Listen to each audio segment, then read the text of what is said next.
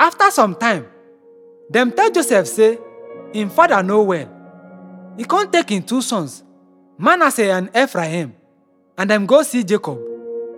When dem tell Jacob say him son, Joseph don come see him, he come gather strength, and he sit down on top bed.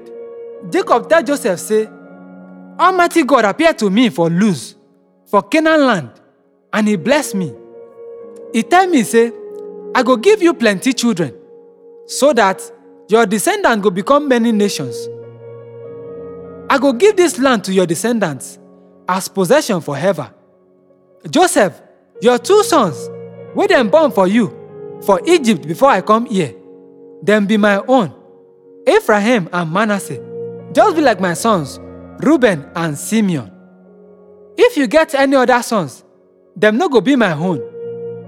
Their inheritance go come through Ephraim and Manasseh. I dey do this because of Rachel your mother. Na Canaan land she die, e no far from Ephrat. As I dey come from Mesopotamia, and na road wey go Ephrat I bury her.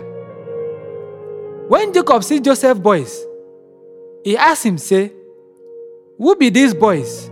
Joseph come answer him say, na my sons wey God don give me for Egypt. Jacob say, bring them, make I bless them. Jacob no dey see well because he don old. Joseph come bring the boys to him, and he hug them and kiss them. Jacob tell Joseph say, I no expect say I go see you again. Now, God don allow me see your children. Na so Joseph take them from Jacob lap. He come bow down before him, and in the face ground. Joseph put Ephraim for Jacob left, and Manasseh for him right. But Jacob cross him hand, and put him right hand for Ephraim head, even though na him dey younger, and he put him left hand for Manasseh head. He come bless Joseph say, God wey my fathers, Abraham and Isaac serve, go bless these boys. God wey don lead me reach this day, go bless them. The angel wey don rescue me from all harm, go bless them. My name, the names of my father, Abraham and Isaac, go live on through these boys. Them go get plenty children and plenty descendants. Joseph come vex when he see say him father put him right hand for Ephraim head. Na so he take him father hand, say make he move am from Ephraim head.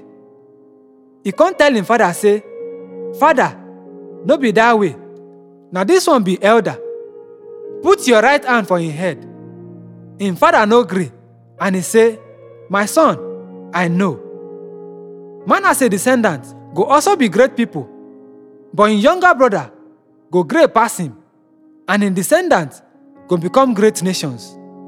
Now so he bless them that day say, Israelite go use your name to dey bless others. Them go say, God go make you be like Ephraim and Manasseh.